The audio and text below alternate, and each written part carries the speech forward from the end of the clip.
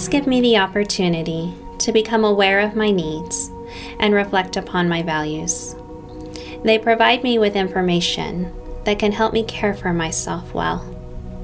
My mind and body were created to work together in order to communicate to me about how I am doing and what I am going through in the experiences that I have.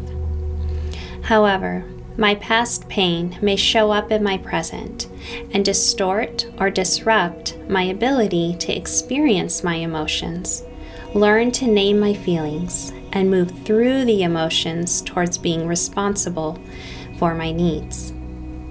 For example, if my family never allowed me to express anger or sadness when someone hurt me, then I may struggle in my adult relationships to acknowledge both the external reality of others causing me harm and my internal reality of feeling furious and heartbroken when my trust is not honored.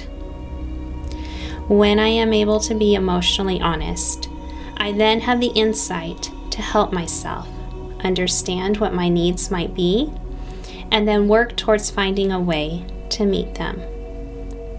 This allows me to be resilient and live out my values, even when I face challenges in relationships and circumstances.